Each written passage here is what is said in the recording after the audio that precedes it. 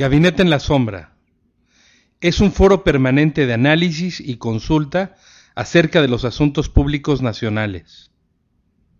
Es también una vitrina para asomarse a los diagnósticos de diversos especialistas en varios temas que exponen sus puntos de vista, sus razones y argumentos respecto a las decisiones que toman los diversos actores de la esfera política y gubernamental.